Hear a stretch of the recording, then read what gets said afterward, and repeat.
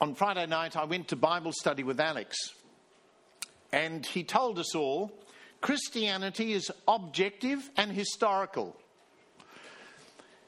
It's not just a matter of feelings and believing things. Yes, there is feelings, and God has feelings. He created us with feelings, sadness and joy. But Christianity is a historical faith based on objective historical events. And today is perhaps one of the most extraordinary days in the whole history of humankind. There is overwhelming evidence for the resurrection of Jesus. Now, we believe all sorts of other things, as Imogen says. Science believes all sorts of things because you research. But there is overwhelming evidence for the resurrection of Jesus Christ from the dead. And I can testify to it. So could Edna. So could the lady living in the house in Berwick who heard Jesus tell her to give £10 to Edna's mother's sister. I mean, there is overwhelming evidence that Jesus is alive.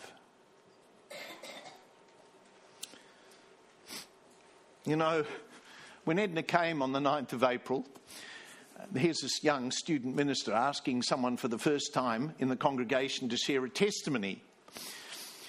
And, I got up the courage to ask this old lady to come, and she gives her testimony, and then she dies in front of us. Who's going to do the next testimony? Who's next? It was extraordinarily traumatic. But God was in this. God was in it to impress upon a young minister and his family and the church something so important. We all live lives in this world, and how long we live for, none of us knows. Today could be your last. God has appointed our time. I drove around in a car in India with my dear friend Alex and my wife Kerry. I had just preached in Baroda. I had been terribly ill the night before preaching, right, Alex? Eating Indian food, including a cleansing drink that I should never have touched because it utterly cleansed me. And then I had to preach twice the next morning. I asked the pastor, where's the toilet? He said, 100 metres away. Oh, Lord. I prayed, and I didn't have to use it. In the second message I gave, God said, I want you to preach a different message. I want you to preach on Shadrach, Meshach and Abednego in the fire. Oh. So I preached about Shadrach, Meshach and Abednego. And the Lord said, the Bible tells us that the world is going to be consumed with fire. That's pretty frightening in a sense. And I think there are a lot of people in the world feeling it. Global warming is definitely going to happen. And it's going to happen big time. Much bigger than just what's happening now. Because God has said this is what's going to happen. Consumed with fire. And I brought to the congregation the challenge, how will you survive the fire?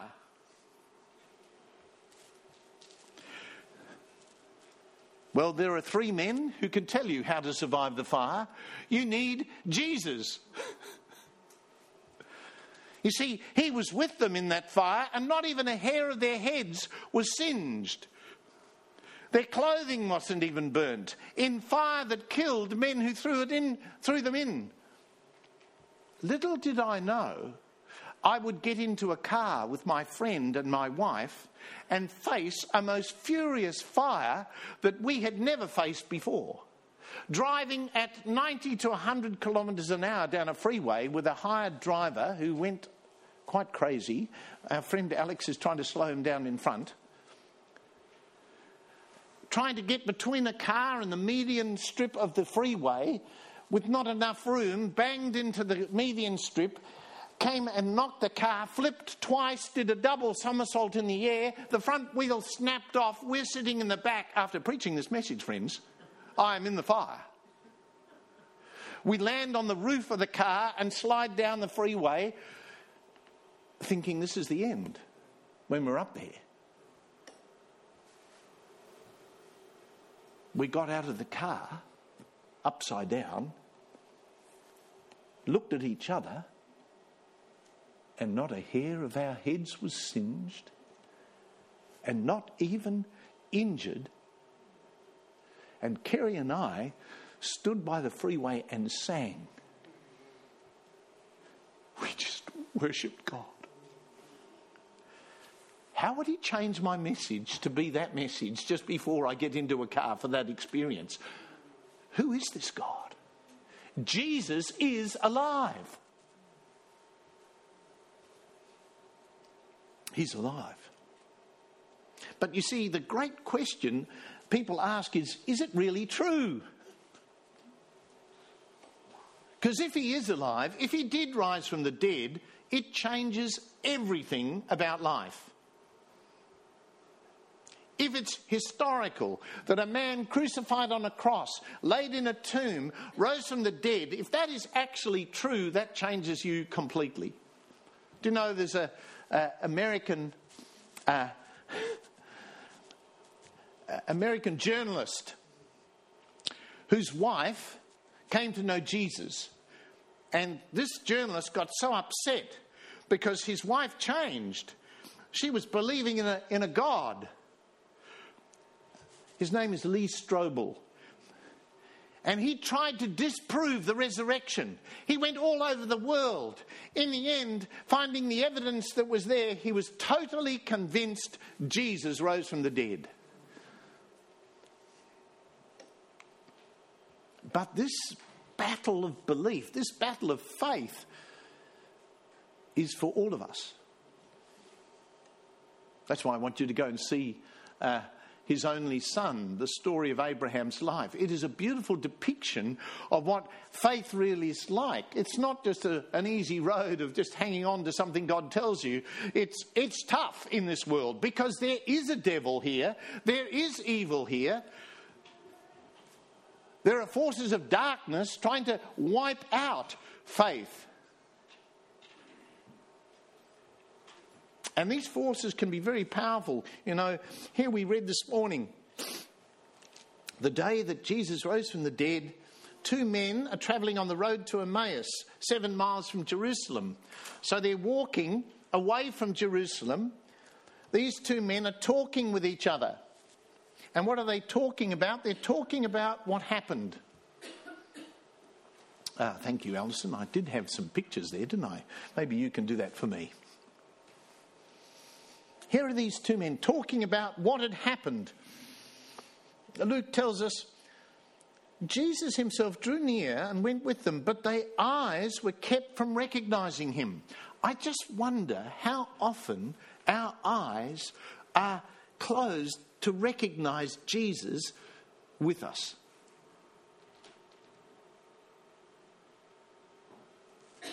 These men had Jesus right with them, but they didn't recognise him. They needed something to happen to their eyes. Now, obviously, not just physical eyes, but the Bible talks about the eyes of our hearts. And God is the one who opens the eyes of our hearts to spiritual things. Well, these men were walking along, and Jesus says to them, what is this conversation that you are holding with each other as you walk? We're told then they stood still looking very sad. Sad. Do you ever feel like that? Do you feel like life's not worth living? Do you ever feel just so overwhelmed, sad? Circumstances of life around you is just so dark and gloomy? Well, don't be ashamed. We all do. It's the human experience. They are looking sad. Then one of them, named Cleopas, answered him, "Are you the only one in Jerusalem who does not know the things that have happened there in these days? Are you the only one who doesn't realise how sad things are?" He's the only one who realises how joyful it is. He's the only one who really knows what has happened. Oh, we're so like this in our lives. We are so constrained by what we see, but by science. Yes, I agree. Imogen, thank you so much. That was a beautiful presentation of the balance between science and God. God created science. He made everything, and he gives us wonderful abilities. And those wonderful Christian men, like Einstein and others, were inspired by God to discover things that he had created. But we are so ruled by what we see with our eyes, what we feel with our hands, we're so ruled by these things. We're captured by the events of the world around us. You know, what's going on in the world, and global warming and all the other things are ruling our thinking. And we get so down and discouraged. We hear of people being shot in Tennessee and, oh, this is terrible, you know. Transgender people coming into school and shooting 6 Christians. Friends, sadly, this is going to be what happens. Because there is a battle between the kingdom of darkness and the kingdom of light. It is a reality, and everyone who seeks to lead a godly life in Christ Jesus will be persecuted, but you don't have to fear because Jesus rose from the dead. Whatever they do to you, they can't separate you from your Saviour. Edna will tell you. They can't separate you from your Saviour. You know, it tells us in the Bible that the fear of death is one of the most powerful weapons used to control us, to stop us speaking up about something that we know we should be speaking up because of what might happen to us. The fear of death, the fear of it controls us, but there is no need to fear. Jesus is walking with these guys. They're full of fear, they're full of sadness, they're full of sorrow because they don't realise what has actually taken place. Jesus is alive from the dead. He's actually here this morning. Haven't you felt him? His love, as Imogen shared. Haven't you felt his love touching your heart? He's here. He loves everyone. He loved these 2 men. Listen to what he says to them. Are you the only one who doesn't know what has happened in Jerusalem? I think Jesus is bursting. He's just conquered death, sin, Satan and everything. He's absolutely bursting with excitement. And these guys are sad. You know, he's holding it in because he loves them and he doesn't want to condemn them and make them feel crushed in their unbelief. Yes, he wants to lift them out of their unbelief.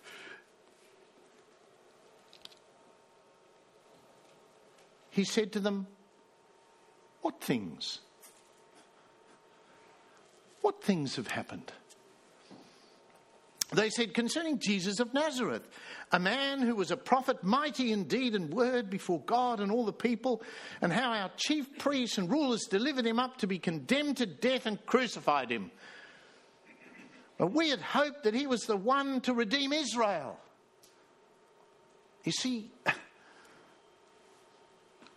are you hoping that God will somehow fix the world's problems? Are you hoping that God is going to change this world and make it paradise? No, he said to the thief on the cross, "Today you'll be with me in paradise." And he prayed for his disciples, "Father, keep them from the evil one. They are in the world. I'm coming to you. They are in the world. These men thought Jesus was going to overthrow the Romans and fix the political problems of their day. No, he didn't come to do that. He came to die for our sins. He came to bring us into a relationship with the Heavenly Father, who we could pray to at 7 years old, and he would answer our prayers. We thought that he had come to redeem Israel. Yes, and beside all this, it is now the third day since these things have happened. Moreover, some women like Imogen, of our company amazed us. They went to the tomb early in the morning, and when they did not find his body, they came back saying that they had even seen a vision of angels and said he was alive. And Jesus going, and did you believe them? No, they were women. We wouldn't believe them.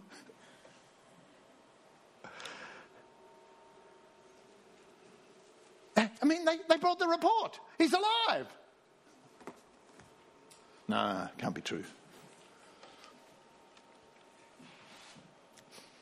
Some of those who were with us went to the tomb and found it just as the women had said. I mean, how convincing is this argument? But him they did not see. And Jesus says to them, "O foolish ones." Do you know the greatest foolishness in life is pride? The greatest foolishness in life is pride. The Bible tells us that God wars, the word it says resists, actually it's wars against the proud. When you think you know, be careful.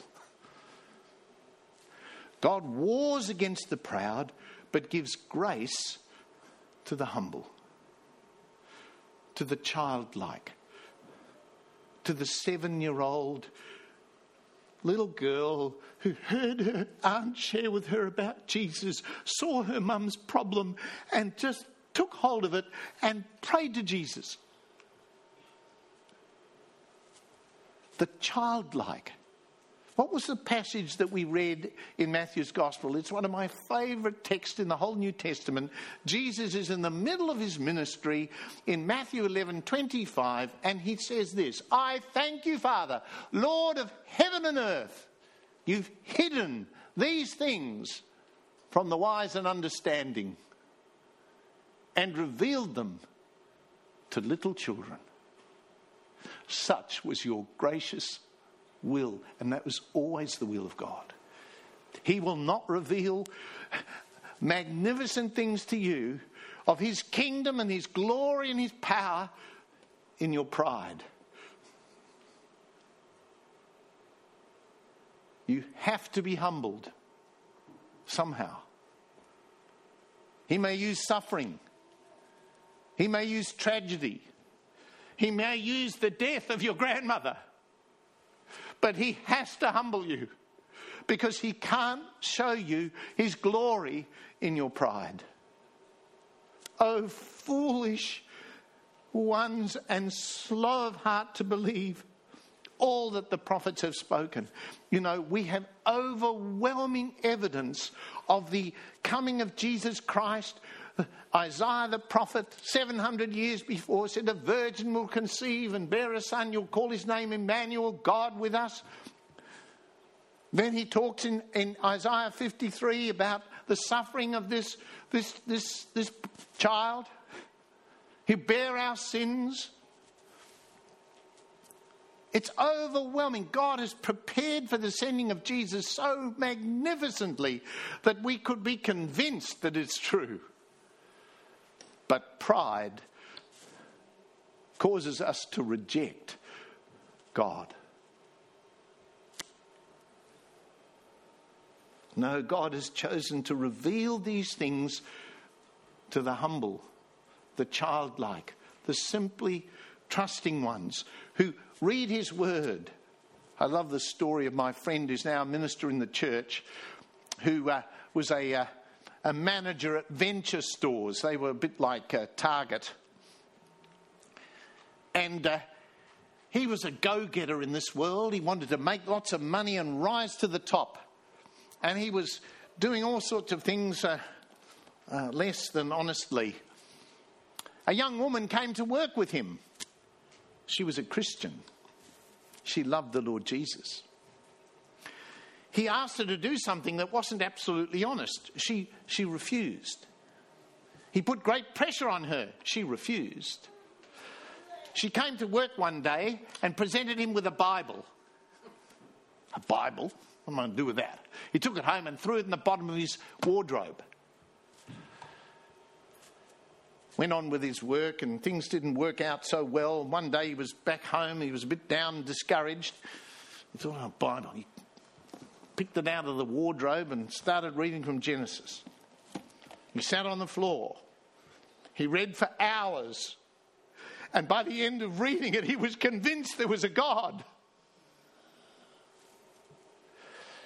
And he came to know Jesus Christ. He had stood up at university on a chair in a Christian gathering.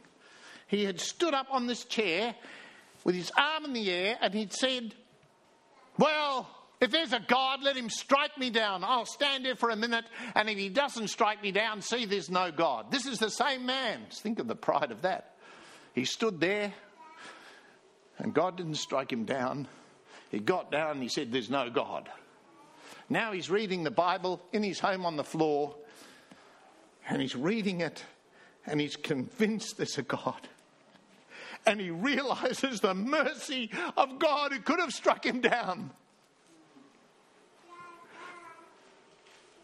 He goes back to work. He talks to this girl and marries her. And they've got 7 children. And she's coming to be one of the speakers at our Flourish gathering later this year.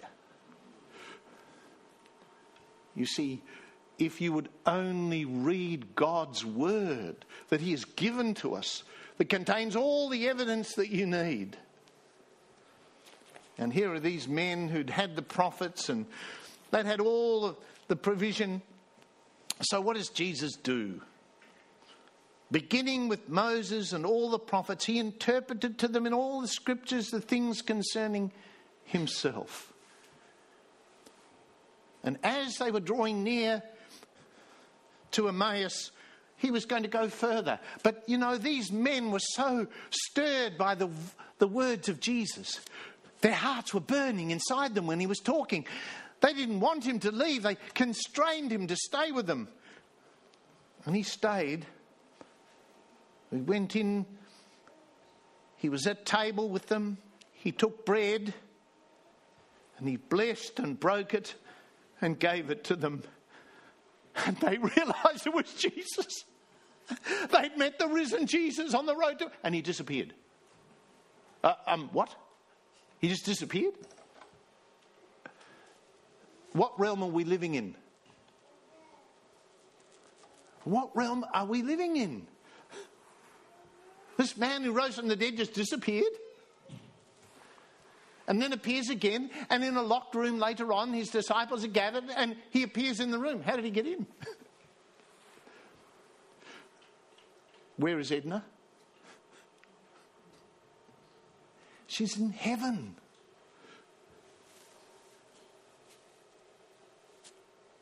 Paul says, if for this life only we hoped in Christ, we're all men most to be pitied. Friends, if you're not living for heaven, you're actually not living for Jesus. Heaven is our destination. Heaven is our home. What did Edna say when she came in? I love those words. I feel I've come home today. This is my home. And Jesus said, it certainly is.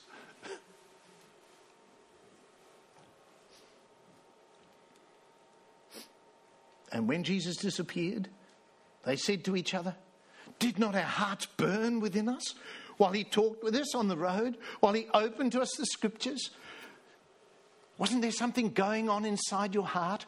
I would say to you this morning, if there is something going on inside your heart, You need to respond. God is seeking to reach out to you that you might know him and love. He loves you so much. Well, these men did respond. It was dark. It was night. And Jerusalem was 7 miles away. And the road between any town and any town at night was extremely dangerous. But they didn't care about that. Jesus was alive from the dead. If the robbers kill me, well, I'm going to heaven anyway. They were going back to Jerusalem full steam. They were running at full pace. They wanted to tell their friends, we've met Jesus, alive from the dead. They found the 11 and those who were with them gathered together. The Lord is risen indeed and has appeared to Simon. Then they told what had happened on the road and how he was known to them in the breaking of the bread. And as they were talking about these things, Jesus himself stood among them and said to them, peace to you.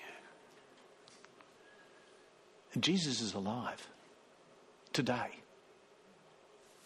He's waiting for you to come to him. In that passage in Matthew 11, where he says, the Father has hidden these things from the wise and understanding and revealed it to little children. And then he says, come to me, all of you who labour and are heavy laden. I'll give you rest. Come to me. Come to Jesus. He's alive today.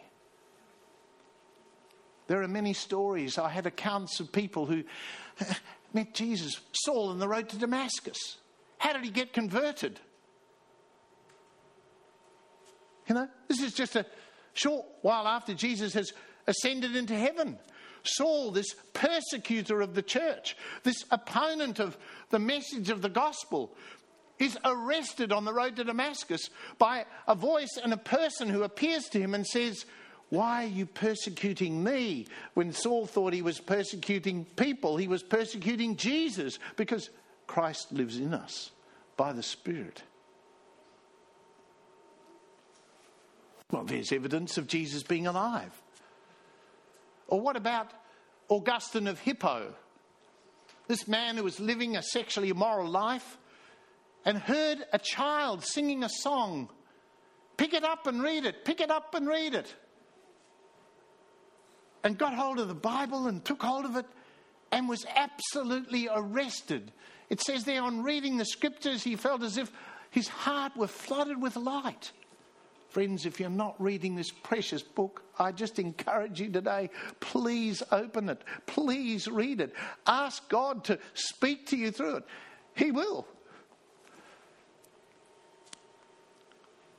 Augustine became a great leader of the church. Or Charles Wesley. Charles Wesley, you know, they're religiously minded, but went to the house of John Bray in London and heard the gospel shared. The good news of what Jesus had done for him on the cross. And on the 21st of May, 1738, he met Jesus. And he wrote that beautiful hymn, long my imprisoned spirit lay fast, bound in sin and nature's night. Thine eye diffused a quickening ray. I woke, the dungeon flamed with light. My chains fell off. My heart was free. I rose, went forth and followed thee. Or what about Nicky Cruz? You've heard the story of the gang member in New York City who grew up in a witchcraft family. Horribly treated as a child, in tormenting circumstances, wanting to commit suicide. He joined a gang in New York City and became its leader. It was murderous. And David Wilkerson felt called of the Spirit to go to New York and share the good news of Jesus with these gang children, young people. And Nicky Cruz came to a meeting he was going to disturb and cause trouble in. And Jesus came among the people and arrested his heart, and he broke down in tears and gave his life to Jesus Christ. Became a great evangelist and led many souls to the Lord Jesus. Jesus is alive. And what about Edna? Edna met Jesus when she was a little girl of 7. She encountered him powerfully working, and she never forgot, did she? She never forgot what Jesus did for her when she was 7 years old. And she wanted to share it. Well, Jesus is alive today, and he's calling you. He's calling me. There are troubles coming to this world, friends. Big troubles. Jesus has told us they're going to happen. But if you have Jesus, as we had him in a car in India, he will keep you safe. He will look after you. He will care for you. He will provide for all your needs. And if you face some financial crisis, and I dare say some of us, and maybe all of us, are going to face it soon, remember what Edna said. Remember what she did. Remember who is going to provide for your needs. Not the world out there, not your employer, but the King of Heaven who rose from the dead on this day. And we celebrate this day, for death has been defeated by Jesus Christ. And everyone who puts their trust in him, like Edna, will be with him in heaven forever. Hallelujah. Amen. Let us worship God.